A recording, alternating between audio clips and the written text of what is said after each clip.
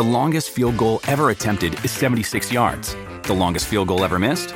Also 76 yards. Why bring this up? Because knowing your limits matters, both when you're kicking a field goal and when you gamble. Betting more than you're comfortable with is like trying a 70-yard field goal. It probably won't go well. So set a limit when you gamble and stick to it. Want more helpful tips like this? Go to keepitfunohio.com for games, quizzes, and lots of ways to keep your gambling from getting out of hand.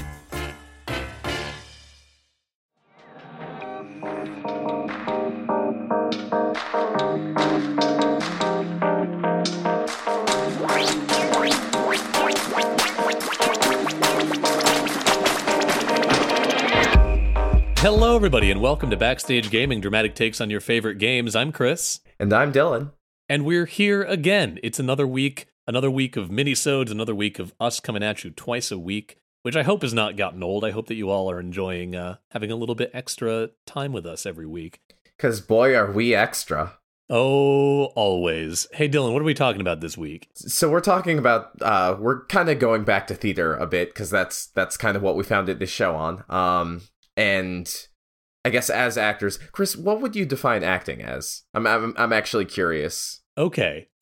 That's a big question. I think that I'm going to bust out. I know that this is a quote from someone. I honestly cannot tell you which theater theorist this is a direct quote from because they all rattle around in my head constantly. I cannot escape their words. But one theorist that I remember reading in school referred to acting as the art of behaving truthfully under untrue circumstances. So a play is basically a roadmap of something fictional, and the job of the actor is to take that fictional world and those fictional words and perform them from a place of truth. Okay. And there's a lot more that goes into it, but if you ask me to define acting, and that's about as clean a definition as I can come to. That's fair. I guess, like, what I would say is if people ever ask me, how do you act, or like what do you do as an actor, I usually tell them that acting is like 80%, like 20% performance, 80% character analysis. But Dylan, it's just talking. You're just talking on stage. You're just talking into a microphone. Anyone can do it. Says every human being I want to strangle. Oh man, yeah. Yep. Yeah, so I guess like what we are going to be doing for this week is a two-parter on character analysis. It's a late-night double feature picture show. I really need to watch Rocky Horror again. Same. Like, shame that like I can't go to my local theater and watch it. I also don't know if I can do that anyway, because Disney owns the rights to it now.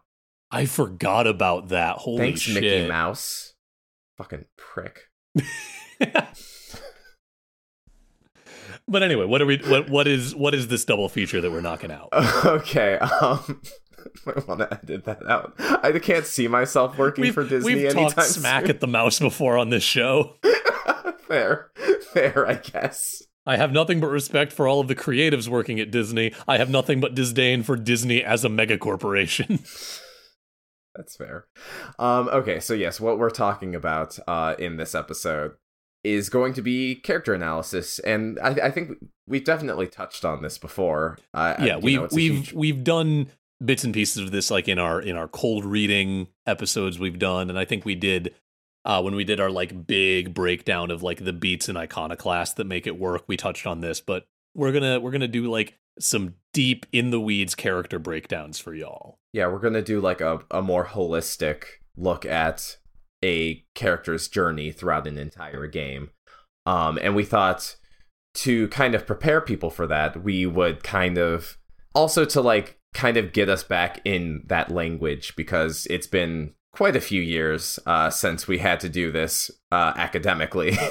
So yeah, Chris and I, we were talking before we recorded this episode, and we were going to look at Link from The Legend of Zelda Ocarina of Time and kind of do a character analysis for him. But Dylan, he's a silent protagonist. I've already stood up for a silent protagonist before. I'll do it again. Yep, silent protagonists can still have character arcs. Yeah, I think you can still break down like in the weeds. I think this is the second time I said that this episode. And if it isn't, I thought about it twice. Well, whatever. We're going to like do a deep dive on Link. And besides, the importance in acting is not the words you're saying, it is the actions you are taking. That's why it's called acting and not wording. And what do you do in video games? I don't know, but it seems to me that you use a lot of actions with the buttons and controls and inputs. I sound like a fucking boomer. I really don't know what else to do for this introduction, so maybe we should just jump right in. Yeah, let's start at the very beginning. What is the first thing that happens in a character arc? So character arc, let's start here. Okay. Here's the tricky thing with talking about storytelling and acting and all of that kind of stuff. There's a lot of theory around how narrative works, how acting works, how art works. Like you can take the lens zoomed out that far. Mm-hmm. And it is impossible to find one answer to what any of these terms we're going to be talking about mean, because tons of people have talked about it and tons of people have their own ideas. But generally speaking, a character arc, as we're going to be using it, refers to like sort of where the character starts, where they end, and what happens in between to get them there. Yes. And the first thing that happens in a character's arc, the first thing that happens in a story, is you have to have something that kicks it off. You have to have what we will refer to as the inciting incident. Actually, Chris, I think it starts with the status quo. Well, that's, again, a different... That is upset by the inciting incident? Okay, well, it starts in the ordinary world, then. We can just throw terms back and forth. Okay, so but no, yes. Yeah, so you are correct, though.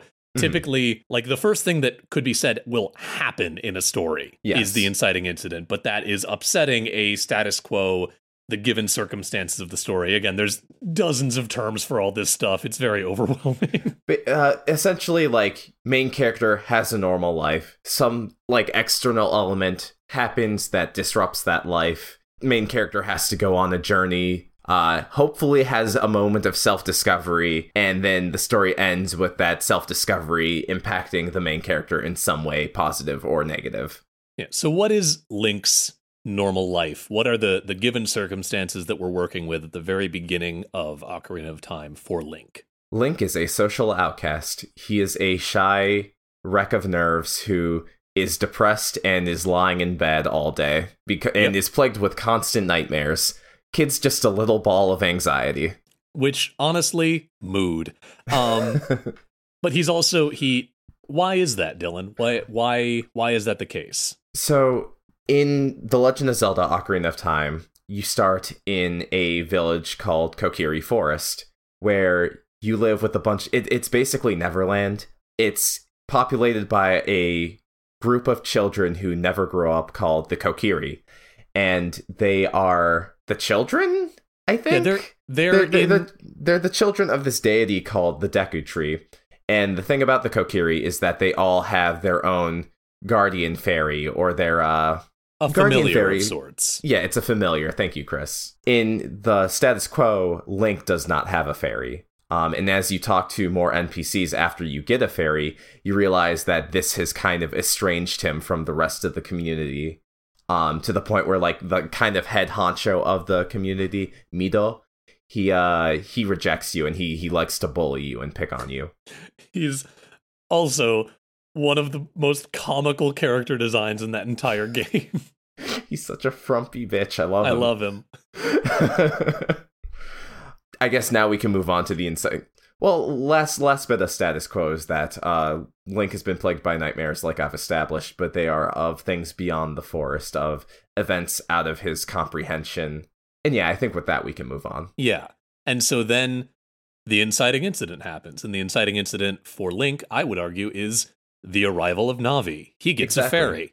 He gets a fairy. The fairy is sent by the deity of Kokiri Forest, the Deku Tree. Deku, whatever. The Deku Tree sends Navi the fairy to Link because the time has come for him to go on his epic quest. And I'm not going to talk too much about the story insofar as, like, the macro sense. I want to focus down on Link's character. Yeah, because that's also kind of one of the important elements when you're looking at a character arc. There is value to looking at it, like, holistically within the scope of what's happening in, the story writ large. But it's also very important that you kind of separate those two ideas. Yeah. Because, like, one of the things that our acting professor would kind of warn us against that I still hold on to in my head is this idea of you don't want to play the end at the beginning. Yeah. And so if you're approaching the, your breakdown of a character too much from the point of view of like, the themes of the play or like where they end up in the story, you run the risk of having too much of those like concepts that aren't part of the character yet coming into your performance at the beginning of the story. Yeah, Link doesn't leave his bed because he's the hero of time and it's his time to leave his bed and go on an epic quest. He leaves because he's pushed out of bed. Yeah, he's being pestered by this annoying little ball of light that's telling him to go talk to God. When you put it like that. Sounds like a Kirby game. Oh my god, kinda. But anyway, so Link gets out of bed and he goes to the Deku Tree after doing a bunch of side quests where he has to stand up to Mido and prove himself not only worthy of going to talk to the Deku Tree, but I'm going to use Deku and Deku interchangeably. Fuck you, that's fight fine. me. I do all the time. He also proves himself better than any of the Kokiri because he's able to find the Kokiri sword, which is it's one of the treasures that is in Kokiri Forest that like no Kokiri has been brave enough to do, but it's super easy. It's like a tutorial on how to look around walls and avoid boulders. Yep.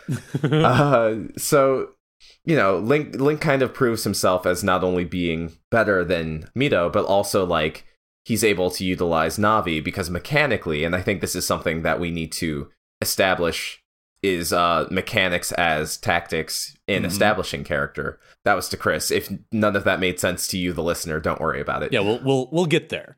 Yeah. But yeah, so, and I think that one of the things we need to say is we're not going to be breaking down literally every scene in this game. This game is very long, and we don't want to be doing a fucking 12-hour podcast. Oh, absolutely not. But in no way was I planning on doing an entire... In general, now that we're through the inciting incident, everything that happens is a scene. And we're going to be skipping over a lot of them, but in general, like, we'll touch on, like, the big important ones. The ones that signal monumental elements or like moments for Link's character as they go on, but every scene kind of has the same backbone. It's two characters needing something from each other, or in video games a lot you'll end up with like character who needs something from the environment if you want to examine like gameplay set pieces as a scene. Right. And so like you're saying mechanics as metaphor, that honestly getting the Kokiri sword is a really good example of that, because like you need the Kokiri sword before Mido will let you pass. Mido is being a jerk and won't let you out of the village unless you have a sword and shield to protect yourself. Which honestly, also kind of shows that Mido, as much as he's bullying you, he also like is trying to keep you from getting hurt. Yeah, no, Mido's a jerk, but I do think that he genuinely cares. And later when you come back to Kokiri Forest as an adult, because spoilers, in Ocarina of Time you become an adult, he seems genuinely worried about like whatever happened to that Link kid. Yeah. And so, but like Navi serves a couple of purposes mechanically in the game. For one, she can give you hints, which is she will do whether you want her to or not sometimes, but can be useful if like, you have to step away from the game and you come back and you don't remember what you were doing. She also serves as the game's camera, which was item one, good at establishing like a relationship that she is helping Link on his quest, but also super important because this was the early days of 3D and Nintendo did this all the time of like personifying the camera controls as a way of like helping the audience kind of get how to do 3D camera movement in their heads. Right. So on the N64, if you hit the Z button, Navi will fly out, and it's essentially a lock-on function. That's all it functions as. But in the game, it is Navi like flying to whatever you're locking on to help Link focus on that thing. Yes. Or and if so you need to... This is used for Link to talk to people, to talk to characters far away, to read signs, to aim his weapon. Yes. All kinds of things. And also when you are like negotiating camera movements, you use the C buttons on the N64 controller to like, and this isn't as clearly a thing, but like given that all of the C buttons are, wait, no, it wasn't, no, because the C buttons were items. What am I thinking of?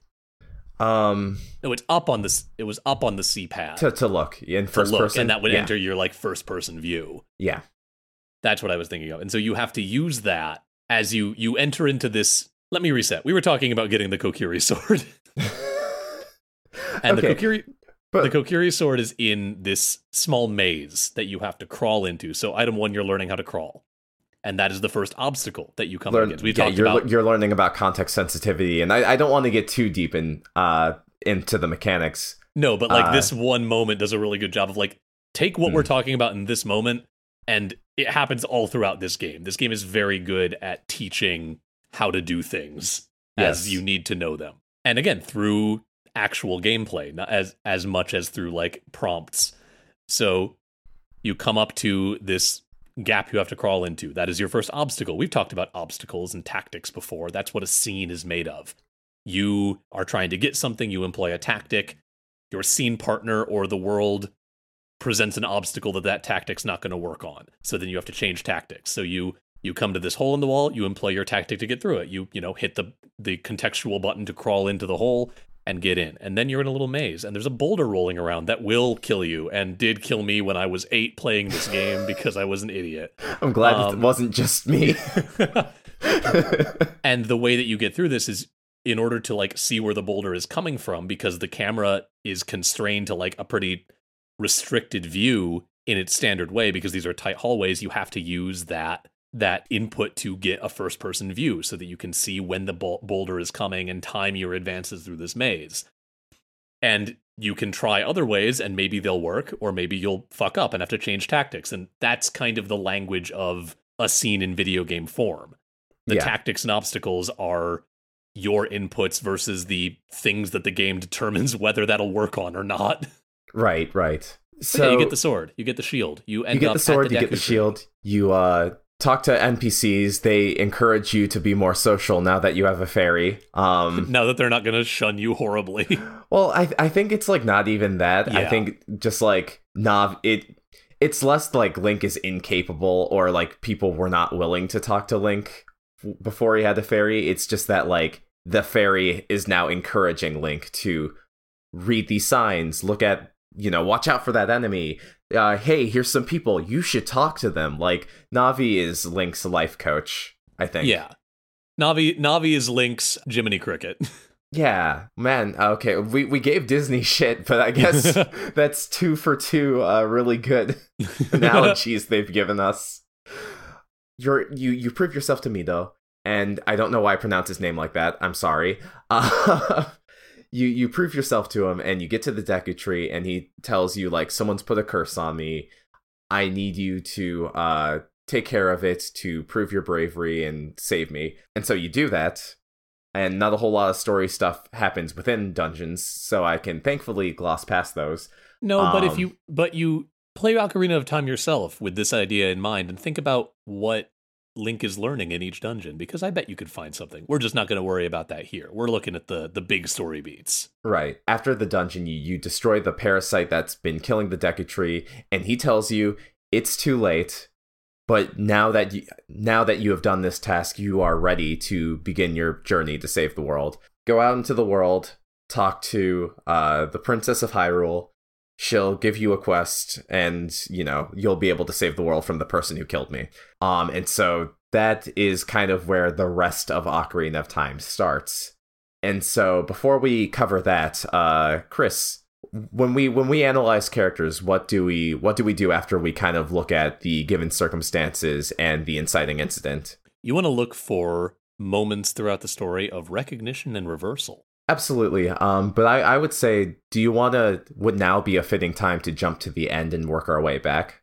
Not a bad idea, Dylan. In fact, that's something that I think we've talked about this before. I like to do that frequently, because the way that a story wraps up, the big ending climax of a story is usually the final big moment of recognition and reversal. And we've talked about this before. These are moments where a character realizes something, has an epiphany, or something changes for them that then causes what they are doing to change.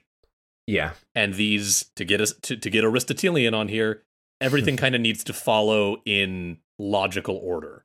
A story only really works well if, like, moment A logically leads to setup B, which logically leads to moment C, which logically leads to setup D. You need that kind of like progression that makes sense, of like the consequences of one thing lead to the next decision that has to be made.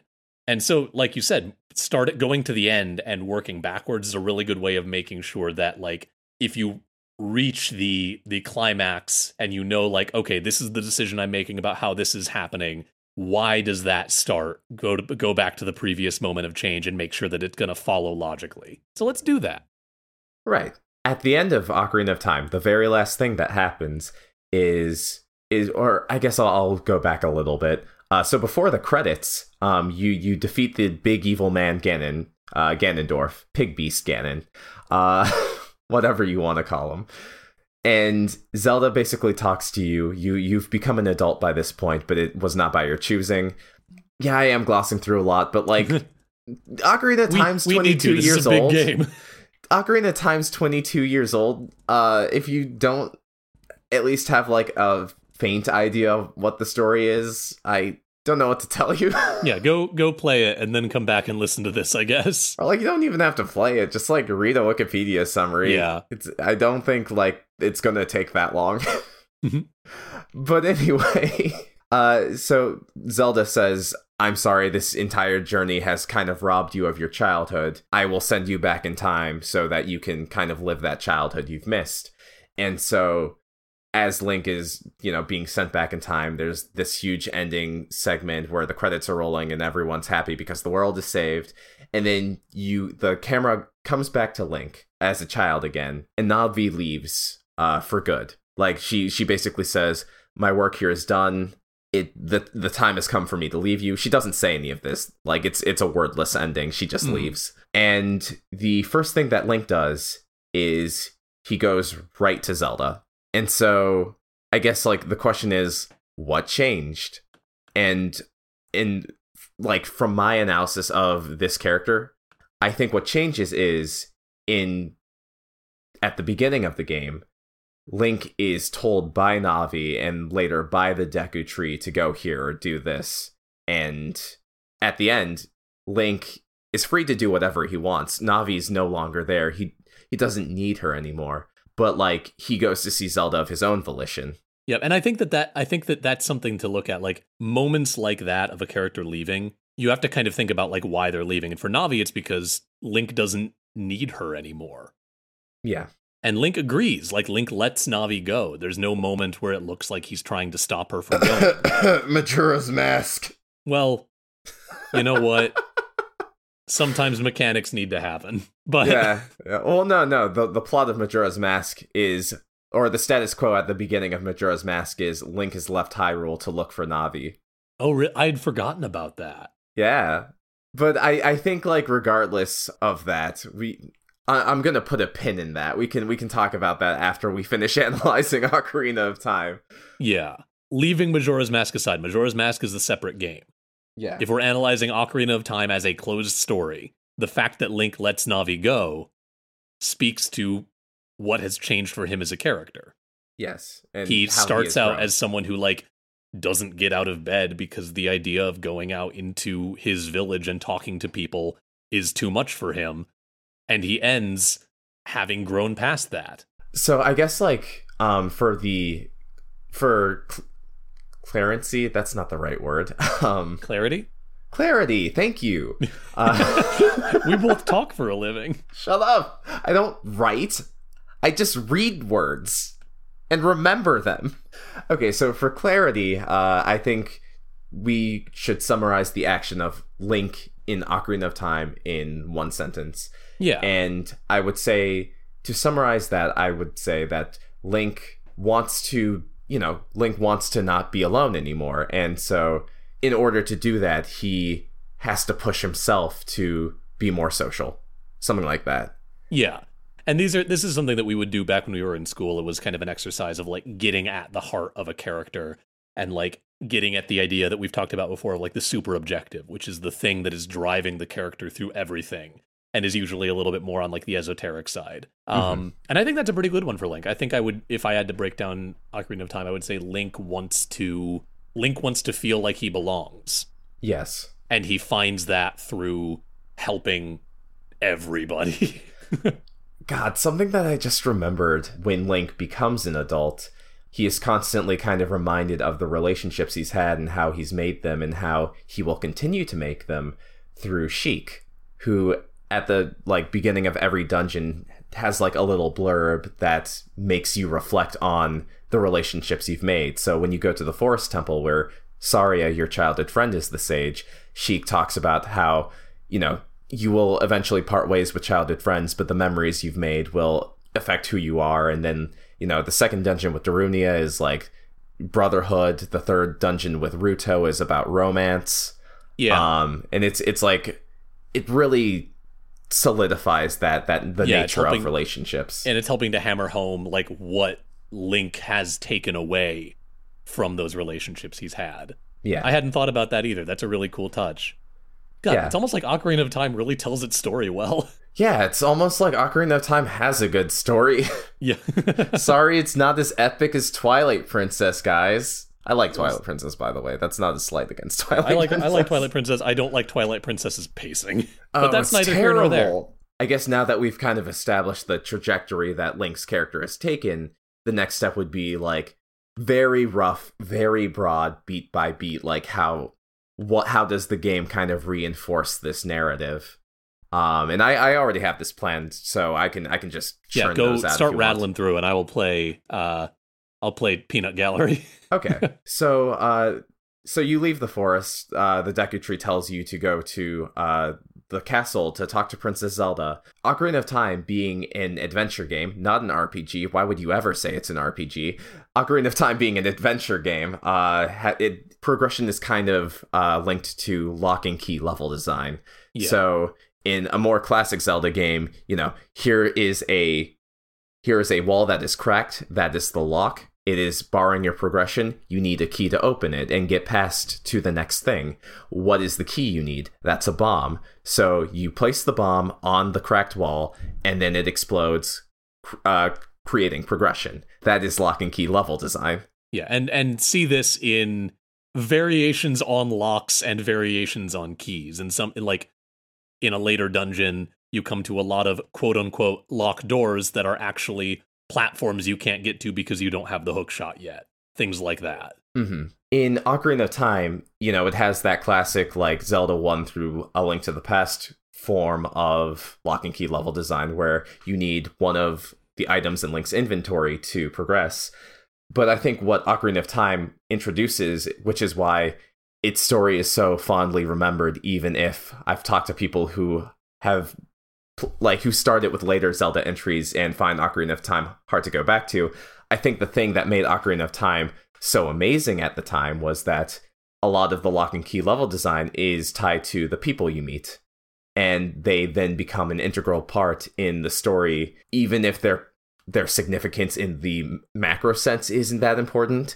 So to get to Zelda, the one thing you absolutely need to do is you need to talk to Malon, who is the daughter of a farmhand. And the reason why is the farmhand, who was supposed to be delivering milk to the castle, fell asleep on the job, and you can't wake him up unless you talk to Malon. So you as the player and Link as a character need to deliberately go out of their way to talk to Malon and meet her and get to know her and actually become friends with her. She calls you she doesn't call you Grasshopper. That's in Majora's Mask. Never mind.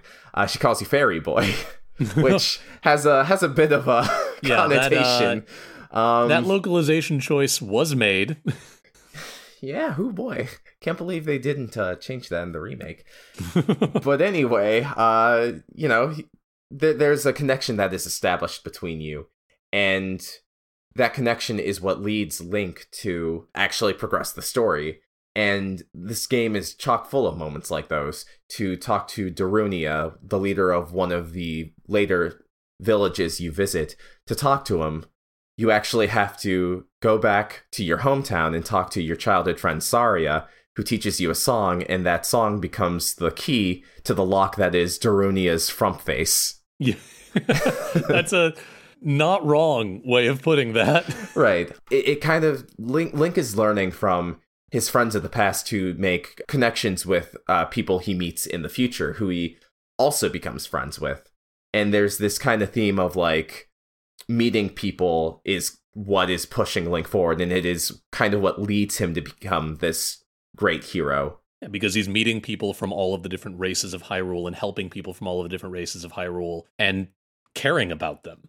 And like that, the fact that the game makes you go through these hoops helps set up, ideally in the player, that same kind of caring about all these characters.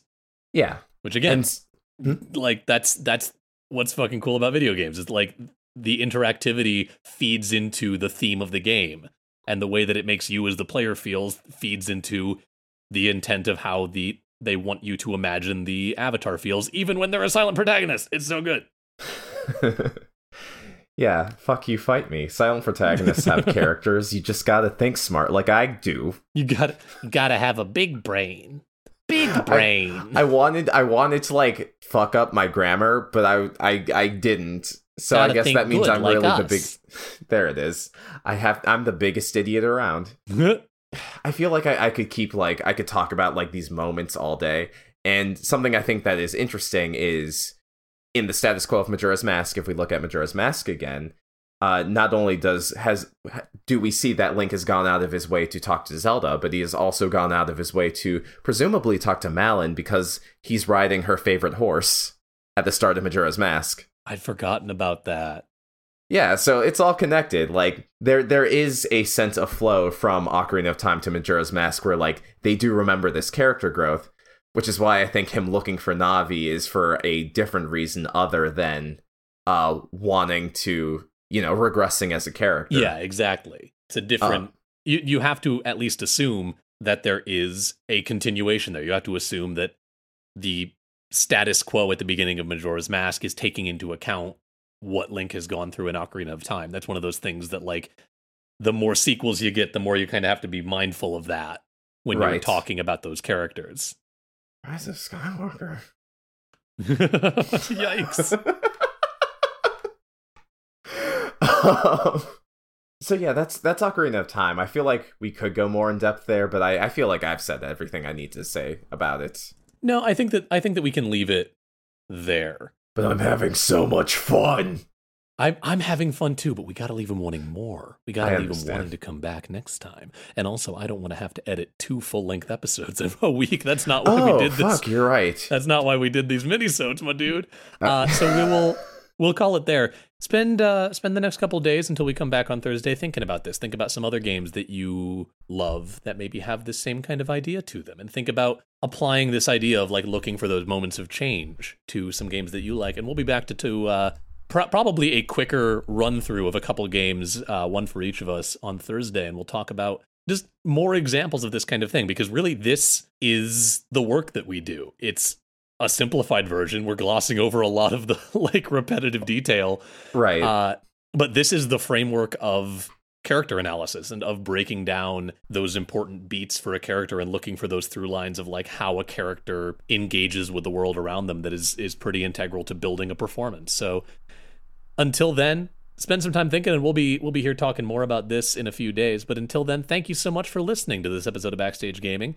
If you like our show, remember to leave a rating, leave a review, tell your friends, tell your family, mail a postcard to a stranger telling them to listen to our show. Also, if you like what we're doing, check us out at our website, bsgpod.com. It's got info about us, it's got info about the show, it's got a contact form if you want to reach out to us. All of that can be found at bsgpod.com. You can also check us out on social media. If you want to hit us up, you can find us on Facebook, on Twitter, where our handle is at BSG_cast. And, if you want to engage with us, I would recommend using that hashtag BSGpod. Also, huge thanks to our friend Brendan French for the key art he has provided our show with. If you want to check out his stuff, you can find him on his Squarespace at brennan-french.squarespace.com. That is BRENNEN-French.squarespace.com. You can also find him on Instagram.com/BrennanFrenchArts and on Twitter at Brennan_French. Also, go show some love to our friend BioQuery. He is the musician behind our theme song, Dot Sound Radio Volume 1 Instrumentality. If you like that, you'll probably like the rest of his music. He's a great electronica composer and producer, and you can find all of his music at soundcloud.com/BioQuery. That's soundcloud.com/BIOQUERY, or by searching for BioQuery on Spotify. Thank you, as always, to the HP Video Game Podcast Network for having us on the network. It's a great network full of video game podcasts, which you could probably assume from what I just said. But It's also got a ton of fun shows that look at video games from a bunch of different angles, from the fandom side, the news side, the analysis side, the development side, all that kind of stuff. And if you like our show, you'll probably like some of them. So go check them out on Twitter at HPVGPodNetwork. Thank you also, as always, to our patrons over at patreon.com/BSGpod. It's because of you that we're able to do this as much and as consistently as we are, and it means the world to us. So thank you again. And if you, that's right, I see you there with the face. If you like our show and you want to give us some support in that way, patreon.com/BSGpod is a great way of helping us out. That's all we've got for today. We'll be back on Thursday with more needlessly analytical bullshit like this. And until then, have a good one, everybody. Goodbye.